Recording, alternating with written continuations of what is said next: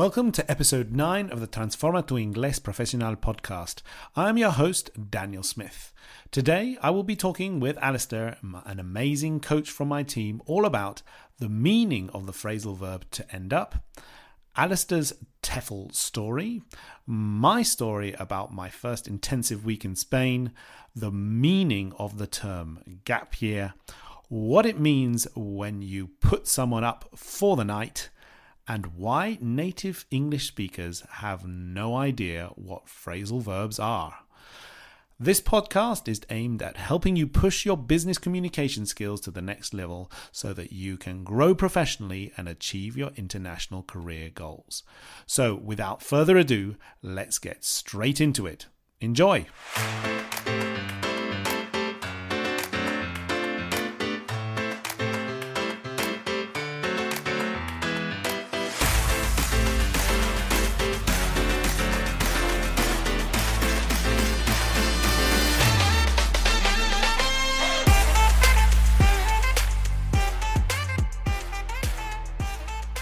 Hi everyone.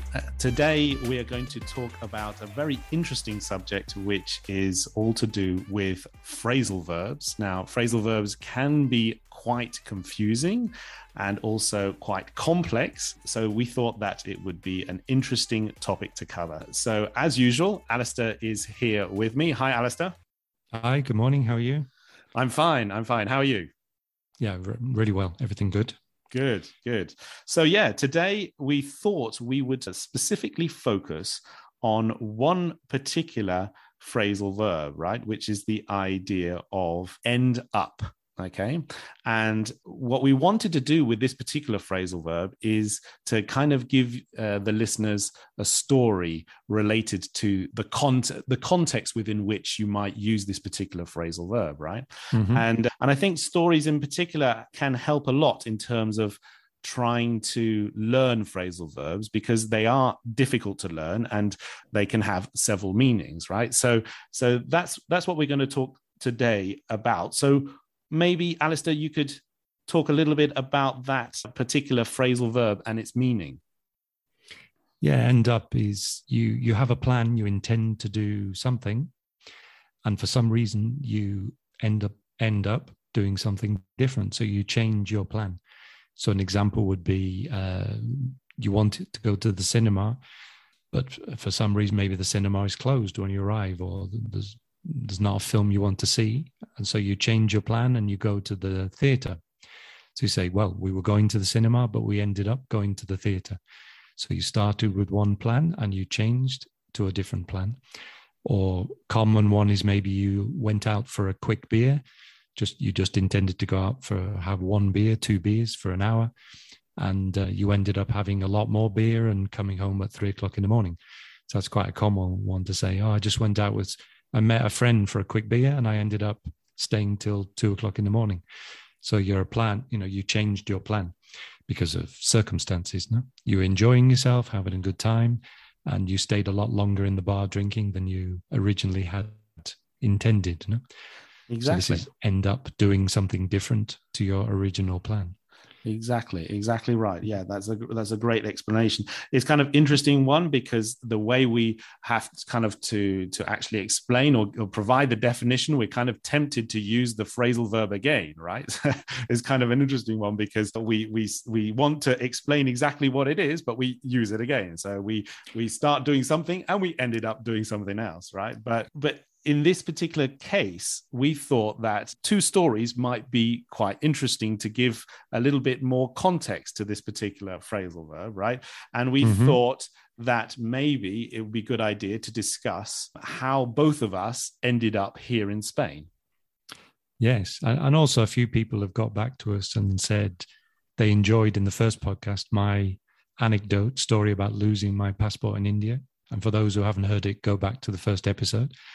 And they said, can't you tell some more stories? It's nice to hear you talking and telling anecdotes. So we thought this was a good excuse, trying to illustrate the meaning of end up, to say how both of us ended up living in Spain.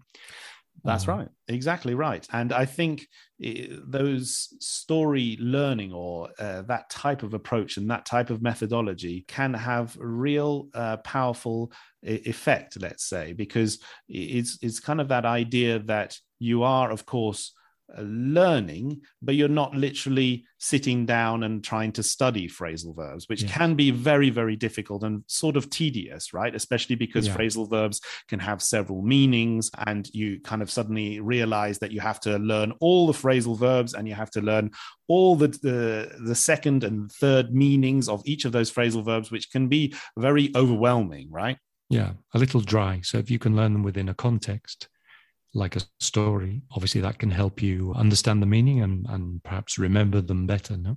That's Although right. in the end, I think you do have to do the boring bit, unfortunately, of sitting down and studying and memorizing. But yes, if you can understand them within a context, reading something or listening to a story, that's much, much better, no? And maybe helps you to remember the meaning. Yeah, and potentially more enjoyable and more enjoyable.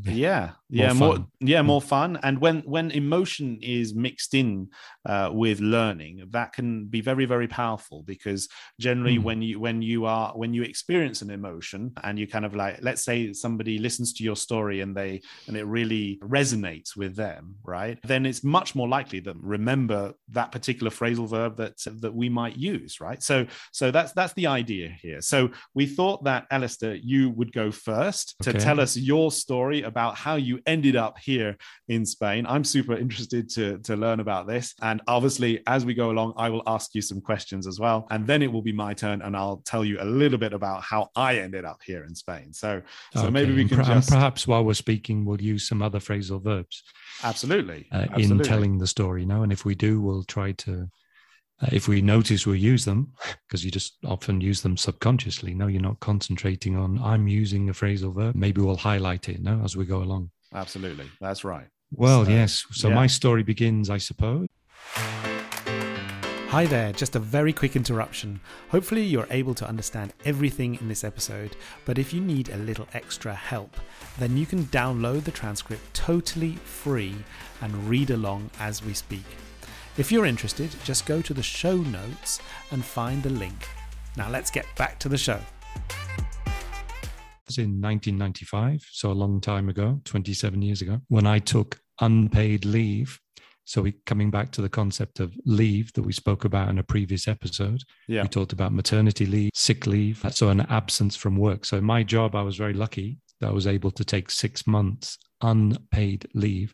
Right. So I could have an absence from work, but I had my job guaranteed at the end I could come back to, but with no salary. Right. So I went off and traveled around India, Nepal, Pakistan, and a little bit of China for 6 months, backpacking, an incredible experience, trekking for about 6 weeks in Nepal, which was one of the most amazing experiences I've ever had. Mm-hmm. And I came back. So you can imagine that feeling when you come back from your summer holidays from the beach on Monday morning back to your work, to your job. But imagine coming back to your desk at work on a Monday morning after 6 months and having that amazing experience. So to me, it felt like I'd been away 2 years. To everyone else, it passed in 5 minutes. It's like, oh, you're back. How was India? Good. Okay. And as I was telling you 6 months ago, and so I was surrounded by life going on as normal and the route back to the routine of, I've been doing the job 10 years, I think at that point, or 9 years. And I sat there like in a sort of like a zombie for the first few days. I'm going, oh my God, what is this? So basically I sort of couldn't accept going back to the reality of the routine and normal life after that incredible experience. My head was in another place, still trekking around the Himalayas.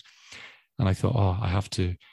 So you could say I had, at the age of 34, as I was at the time, I had a midlife crisis.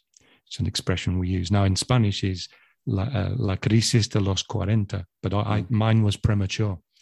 So I had my crisis of the 40s at the age of 34, 6 years earlier. Yeah. And you could say it was provoked. It wasn't the only reason, by this amazing experience of traveling. So I was like, I want to travel again. How can I work? Because I need to work to live, but also combine with traveling. And then it didn't occur to me, another person suggested, why don't you do a TEFL? I was like, what's a TEFL? They said, well, it's teaching English as a foreign language. So you can do this Cambridge certificate that is a qualification that enables you to go anywhere in the world and teach foreigners, non-native speakers, how to speak English. And I thought, that's brilliant. What a brilliant idea. Would never have occurred to me. So I said, then you can travel the world, you can work anywhere, teaching English, save money, travel, and you can do that. I was like, okay, brilliant idea. So I saw an advert in an English newspaper saying, come and do your TEFL in Madrid. So as a TEFL is like a franchise, franquicia. So any academy or any place around the world can offer TEFL courses to students. And I saw an advert for a TEFL in Madrid. And I've been to Madrid before. I traveled in Spain in the 80s. I love Spain. And I spoke a little bit of Spanish, sort of tourist Spanish. And I thought, great, go to Madrid. Wonderful place. Have a good time. It's 1 month intensive course. Improve my Spanish. And then my original plan was to then go to South America and travel through South America from country to country, working maybe 6 months or whatever period of time, save money, travel, work again. That was the plan. But I ended up, 25 years later, I came in 2nd of May, 97 to do my TEFL course in Madrid. I remember the date because we're recording this on the 4th of May. So on Monday, the 2nd of May was a holiday in Madrid because it's a fiesta. So it's a public holiday. So I arrived on the 2nd of May in the Fiestas de 2 de Mayo. And by pure coincidence, I was living next to that Plaza 2 de Mayo, which is the center of the celebrations of the fiestas. I knew nothing about this. I had no idea it was a holiday or what 2 de Mayo meant. So I had an incredible introduction to Madrid that I dropped off my suitcase in the flat where I was staying, about 50 meters from the Plaza 2 de Mayo, on a Friday night also, coincidentally. So Friday night in Madrid and fiestas. So it was completely crazy. So I went out of the apartment about 10 o'clock at night, just saying, I'm just going to go out for a couple of beers, explore the neighborhood. I'll be back soon. And I think I ended up getting back at around lunchtime on Saturday, the next day. Yeah. So an amazing introduction to Madrid, no? Yeah, absolutely. Yeah.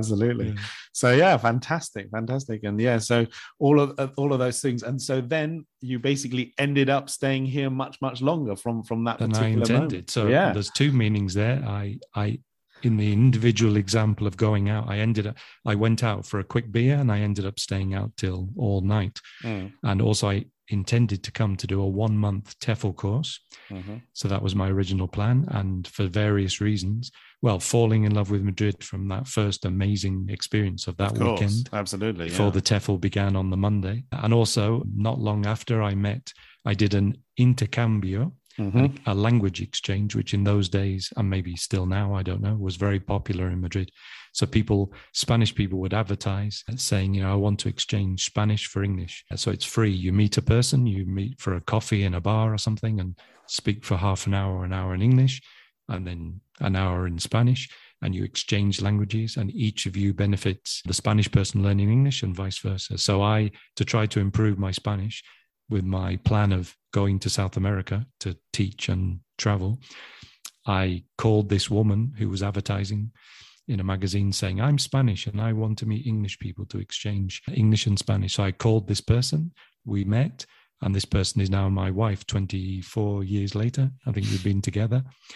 So, I originally intended to come for 1 month and I'm still here 25 years later. Because I fell in love with Madrid, and also I met the person who became my wife. Yeah. So that's my story. So there's a few end up situations there, no? Yeah, absolutely. That's a really great story. And of course, I never went to South America. So no. So I stayed in Madrid, and I've still never been, not even for a holiday. So one day I hope I will finally at least go and visit a country or countries in South America. But so far I haven't managed it. Yeah, they're still on your to-do list. Still on my to-do list. Yeah, yes. Absolutely. So wow, that's how I ended up still here. So I just had my celebration. I went out on Friday night with friends I met around that time, 25 years ago. And we went out in the same neighborhood of Malasaña, it's called, near the Plaza 2 de Mayo. And we had a few beers and dinner. And we celebrated my 25th anniversary of arriving in Madrid. Yeah, well, So that was very nice. it's kind of interesting that because it's very specifically easy to remember exactly the date that you arrived, right? Because there's so many different coincidences. You're never going to forget the square that you were near and the date that you arrived because of the fiestas, right? So if you stuck ask in my me, mind. If it was any other date, probably I wouldn't remember. But the fact that it's 2 de Mayo, which is the fiesta of the Comunidad de Madrid, and I was living in that area next to the square with the same name. Yeah. So, that's, I've always remembered. So every year on 2 de Mayo, which is a holiday in Madrid, I always remember, how long have I been here? 2 years, 5 years, 10 years. Mm-hmm. So I always remember the anniversary, like your wedding or something. No. Yeah, absolutely. Exactly like that. Yeah. But if you ask me exactly which day I arrived in Spain, I've got no idea. So there you go. Yeah. So who knows? I mean, but certainly that's a great way to remember it, right? And that's kind of also what we kind of tried to say here, with this whole idea of a story and how these phrasal verbs are very difficult to remember. And this is a good example of you remembering that date because something emotional happened to you. Yeah, and you'll never forget that. You'll never forget that you arrived on that particular day and that particular time and that particular celebration. So it's kind of the way our brains work. Amazing night out in Madrid, the first night. Yeah, so it was a great introduction to the city and its nightlife. No? Yeah. So I will explain quickly my story now as to how I ended up here in Spain, in Madrid in particular. Yes, Daniel. How did you end up still living in Spain in 2022?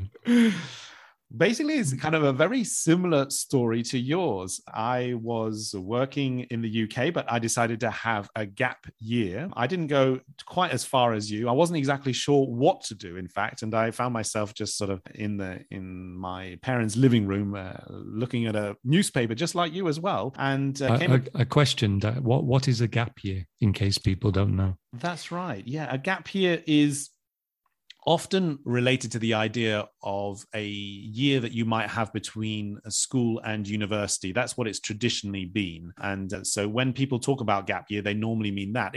Other people to travel. No, it's usually traveling for a year to have an experience. Yes, before you start starting university. Yes. And maybe in this particular case, a better description of what I was actually doing at that time was having like a year off or a sabbatical. Right. Those are alternatives, but certainly something that's very common. And I noticed that speaking with Spanish speakers in general, the whole idea of a gap year is a little bit more unusual. But certainly in the UK, a gap year is very, very, very common, very common. Yeah. And so it's something that, lots of people do to kind of have an experience before they go to university. But in this particular case, I had been working for a few years already and decided that I wanted to have a year off. And so I was just, in my parents' living room reading a newspaper, and I came across, which is another phrasal verb. Yes, I came across an article which was titled 10 Ways to Travel for Free Around Europe. Okay, and so they had different countries and different options, and my attention was attracted by this particular option in Spain, which was the idea that you would go to Spain and you could teach Spanish speakers English. Okay, and all you had to do was apply, and I did that. And what the idea was that you would fly to Madrid and they would put you up, another phrasal verb there, a hotel, and all you really needed to do was to speak English to Spanish speakers intensively. It's true that it was pretty intense for 1 week. So you had really no cost at all, but it was the idea that you would speak to all these different people in English for a whole week about all different types of topics. And very tiring, I imagine. Was it hard work? Yeah, it was. It was enjoyable. I think it depends on the type of profile that you have, and certainly I was very motivated to do it. But certainly at the end of the week, you kind of feel quite tired. It's true, but it was an amazing experience, and some people even spoke that so much that they kind of lost their voices, and that's of course a problem if you suddenly arrive. Did you speak Spanish at that point? No, not at all. I couldn't speak any Spanish at all. So not a word. No, not a word. I mean, other than standard. Yeah. Hola, buenos dias. Yes, that's right. Or siesta, fiesta, and basically the classics. those type of that's right. But not much more. But of course, for me, it was just a very interesting experience to come to a country that I didn't know the language at all. It was kind of every day you're learning something, right? So I did that, and I did a few weeks of sort of volunteering, and then I eventually decided that I wanted to stay here for a bit longer, and I started working as an English teacher in Pozuelo in a place called La Finca, working with executives and kind of helping them with their professional English. And I loved it. I really, really loved it. And so that's basically how I ended up here in Spain, because from that point onwards, obviously I developed my own business, but then I met my wife and now I've got 2 children. So although my plan was to be here for 6 weeks, 6 weeks or 6 months, I've now been here for 14 years. So that's the story. Quite similar, our stories. Absolutely. We both wanted to travel in some way, ended up in Spain to study. Well, you were sort of working, I suppose, more than studying, but connected with teaching English, in some way. And then both ended up, we both met our current partners during that period, and we've ended up staying here ever since. That's right. we both had a plan to come for a short time for a specific reason, and ended up staying here for a lot longer than we expected. No? Exactly. So quite similar stories. Very similar. It's sometimes having a plan, if we kind of go into the definition of ending up, you might have a plan and this happens a lot in life, right? You always think, well, I'm going to do this, and this is how it's going to work out, right? But in the end, sometimes the plan is circumstances, things change, or absolutely. There's a better option, and you change your mind, or just accidentally, things happen by chance. Right. And that's I suppose it's your you could say destiny, if you believe in destiny. Yeah. That you have these certain moments in your life where you make a choice or a decision, and the direction of your life goes one way or another. No. Yeah. So obviously my decision to come and do this TEFL in Madrid changed my life, because now I live here, and I've lived here 25 years, married to my wife. So, my life obviously would have been completely different. Who knows? And I never went to South America. So if I had gone to South America like the original plan, who knows where I'd be living now? Yeah. And these moments in your life that change your life, or determine your future. Yeah, absolutely. And you might think that it's a small decision, or of course moving country is never a small decision, but certainly decision. It is a big decision. But certainly you always kind of have in the back of your head, well, it's just going to be for a certain period of time, short period of time. I can come back. I can, start again with a similar type of job. But most of the time, things don't end up that way, right? They have things a way of never end up as you expect them to. That's right. Exactly. To go back to, just made a note while you were speaking on the subject of the phrasal verbs. You used 2 phrasal verbs that I noticed. Come across. You said you sitting in your parents' living room and you came across this advert in a newspaper. Yeah. So come across means this is context. Yeah, that is when you're kind of not really looking for something specific, and you come across something by chance, right? So I'm not necessarily looking for something specific, or I'm not researching anything. I was just one day picked up the newspaper and found this particular article. Yeah, by accident. So you find something accidentally that you weren't originally looking for. No? Exactly. So it could be in a market, in the Rastro in Madrid. You were there, not looking for anything specific, and you come across, I don't know, some interesting object. You go, oh, that's nice, and you buy it. Exactly. But you weren't looking for it. You just came across it. Yeah. And then the other one was put up. You said that they put you up for free, I think was the expression in this. That's right. Pueblo Inglés. Yes, that's right. Put up. What does that mean? To put up is basically that they offer you accommodation, right? So that you can stay for a few nights. Often it's kind of related to the idea that there's no money involved, I think, right? It's like to put you up is certainly something that you wouldn't use if you were going to pay for that. And so because this organization, free accommodation. Accommodation. Yeah. So in this case, this particular organization didn't make me pay for the hotel. And so that's why I used that particular expression as in, there was no cost on my side, let's say. Yeah. It's often you use it maybe with a threat, they need somebody to stay for the night and they've got no alternative. Yeah. And a friend or somebody or maybe somebody you don't even know, perhaps, if you're very generous. Yeah. And you offer to put them up for the night. So you say, okay, you can stay. There's a bed in my house. There's a spare room, spare bed. And you can stay the night. So when you offer to allow someone to sleep in your house, someone or maybe even someone you don't know, to help them because they can't get home or they've got nowhere to go. And you say, oh, don't worry, I'll put you up for the night. Yeah. So you can stay here in my house free. Yeah. You don't charge them. Yeah, it reminds me of that website that there was around many years ago, which was the idea of couch surfing, right? Which I think was very popular just before Airbnb. But couch surfing was where somebody would let you sleep on their sofa, right? And that is definitely where you would use that phrasal verb. They put me up for a few nights, or whatever. So they let me stay and sleep on their sofa or their couch. That's right. So they put me up. Yes. Yeah. So it's like an exchange system. You could stay with them free and maybe they could come and stay at your house in the future free. That's right. That's right. Exactly. Yeah, I hadn't heard of that website. So yeah, it's a bit, I suppose Airbnb has killed, well, maybe not, but possibly killed that particular initiative. Yes. I think it was very you have popular. To pay though, don't you? So you do. Exactly the same. It's not the same. It's not the same. Maybe it still exists. Maybe it still exists. I have no idea. I'll have to look for it. Yeah.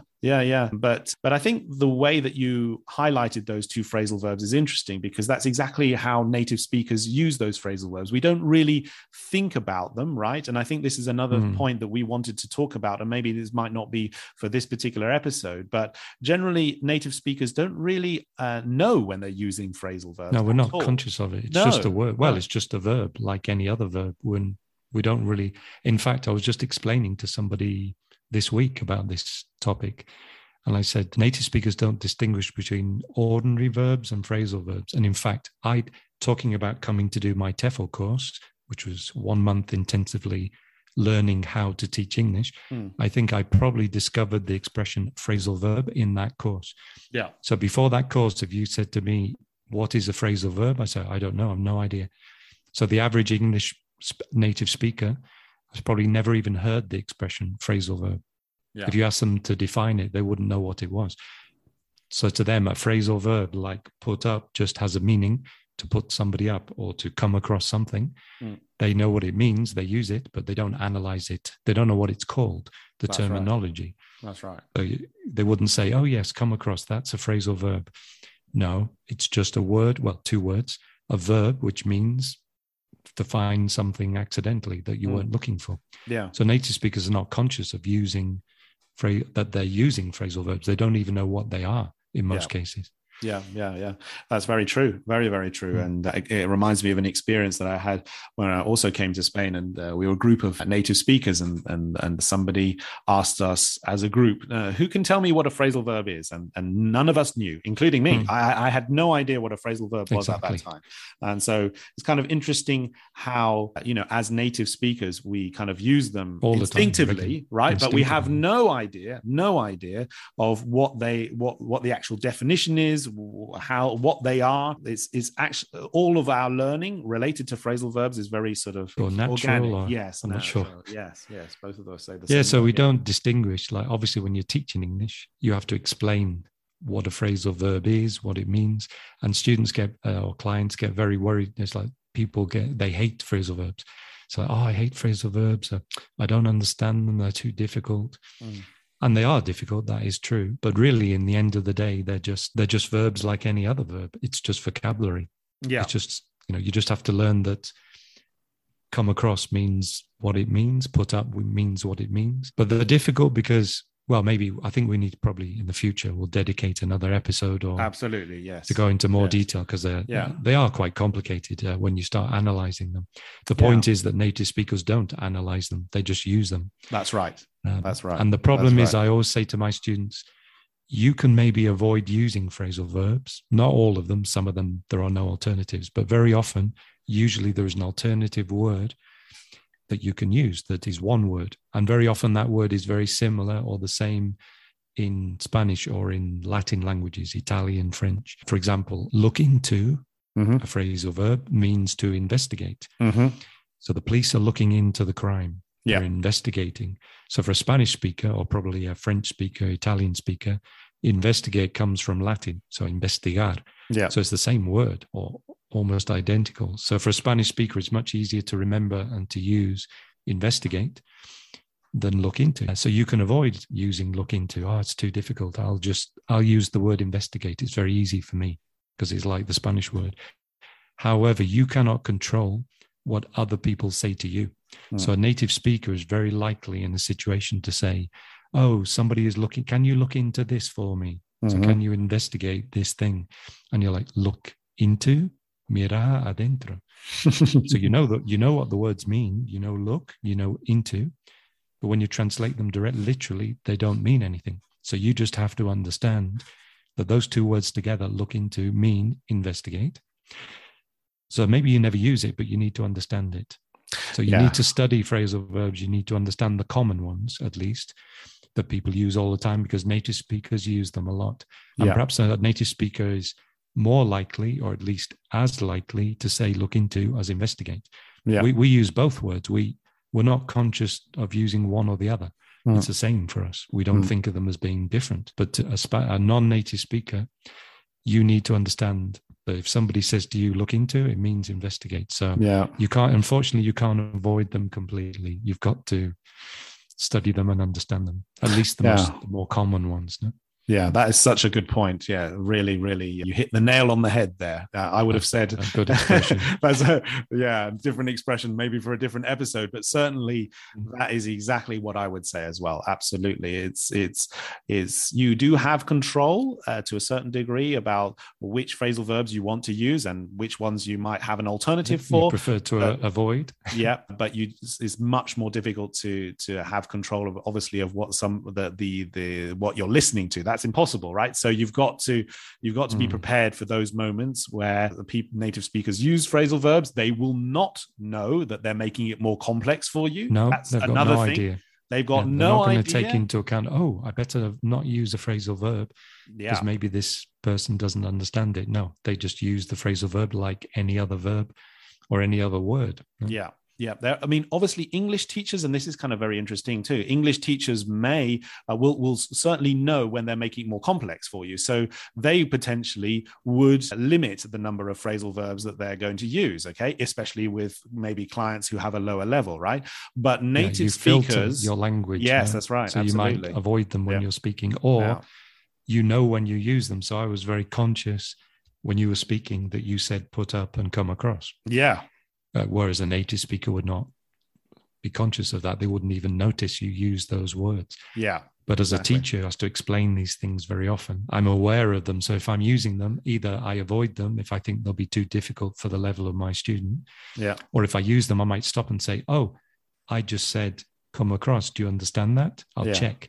And they'll say no, and I'll explain it. But a native speaker will never do that. That's right, because they've got no idea. It's difficult for you, or you don't understand it. And that's a very important element for people to understand, right? Because there's often this idea of, I find native speakers more difficult to understand, and there's normally a reason for that. And the reason is that the native speakers do not really know when they're making it more difficult for other people to understand what they're saying. They have no filter, as you were saying before, so they will just try to communicate in the way that they normally communicate, and also, in many cases, they also haven't learned another foreign language. So that's another key issue. If you've never been a teacher or you've never learned another language, you have no concept, or you're not conscious of how difficult it is and the problems that you have learning languages and vocabulary. So a native speaker who's never studied a language or never had been in a situation where they have to use regularly another language and communicate don't really appreciate the problems a non-native speaker has particularly to understand. So they'll speak too quickly because they're not really aware they're speaking quickly. For them, is normal. It's how they speak. Yeah. They'll use expressions and vocabulary, phrasal verbs, and they don't appreciate which ones are easier or more difficult, or which are slang or colloquial, and which are more standard. They just don't have these concepts. So they just speak how they speak. They hope and they expect you to understand, or they hope you understand. Yeah, absolutely. That's the problem.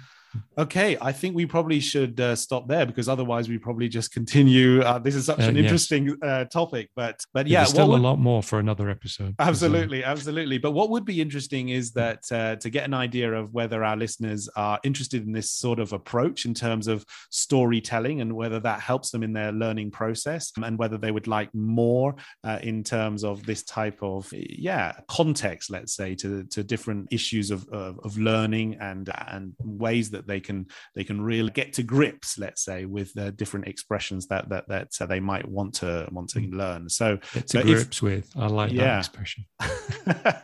Yeah. So definitely write to us and let us know whether you would like that sort of more of a storytelling approach, and that would definitely help us to kind of think about how we structure the episodes in the future. But for the moment, thank you very much, Alistair, for joining me today. Really great, as usual. Thank you. I enjoyed hearing your particular story about how you ended up living in Madrid. Absolutely. And so, as usual, we will meet again next week. Okay. Cheers. Bye. All right. See you then. Bye-bye.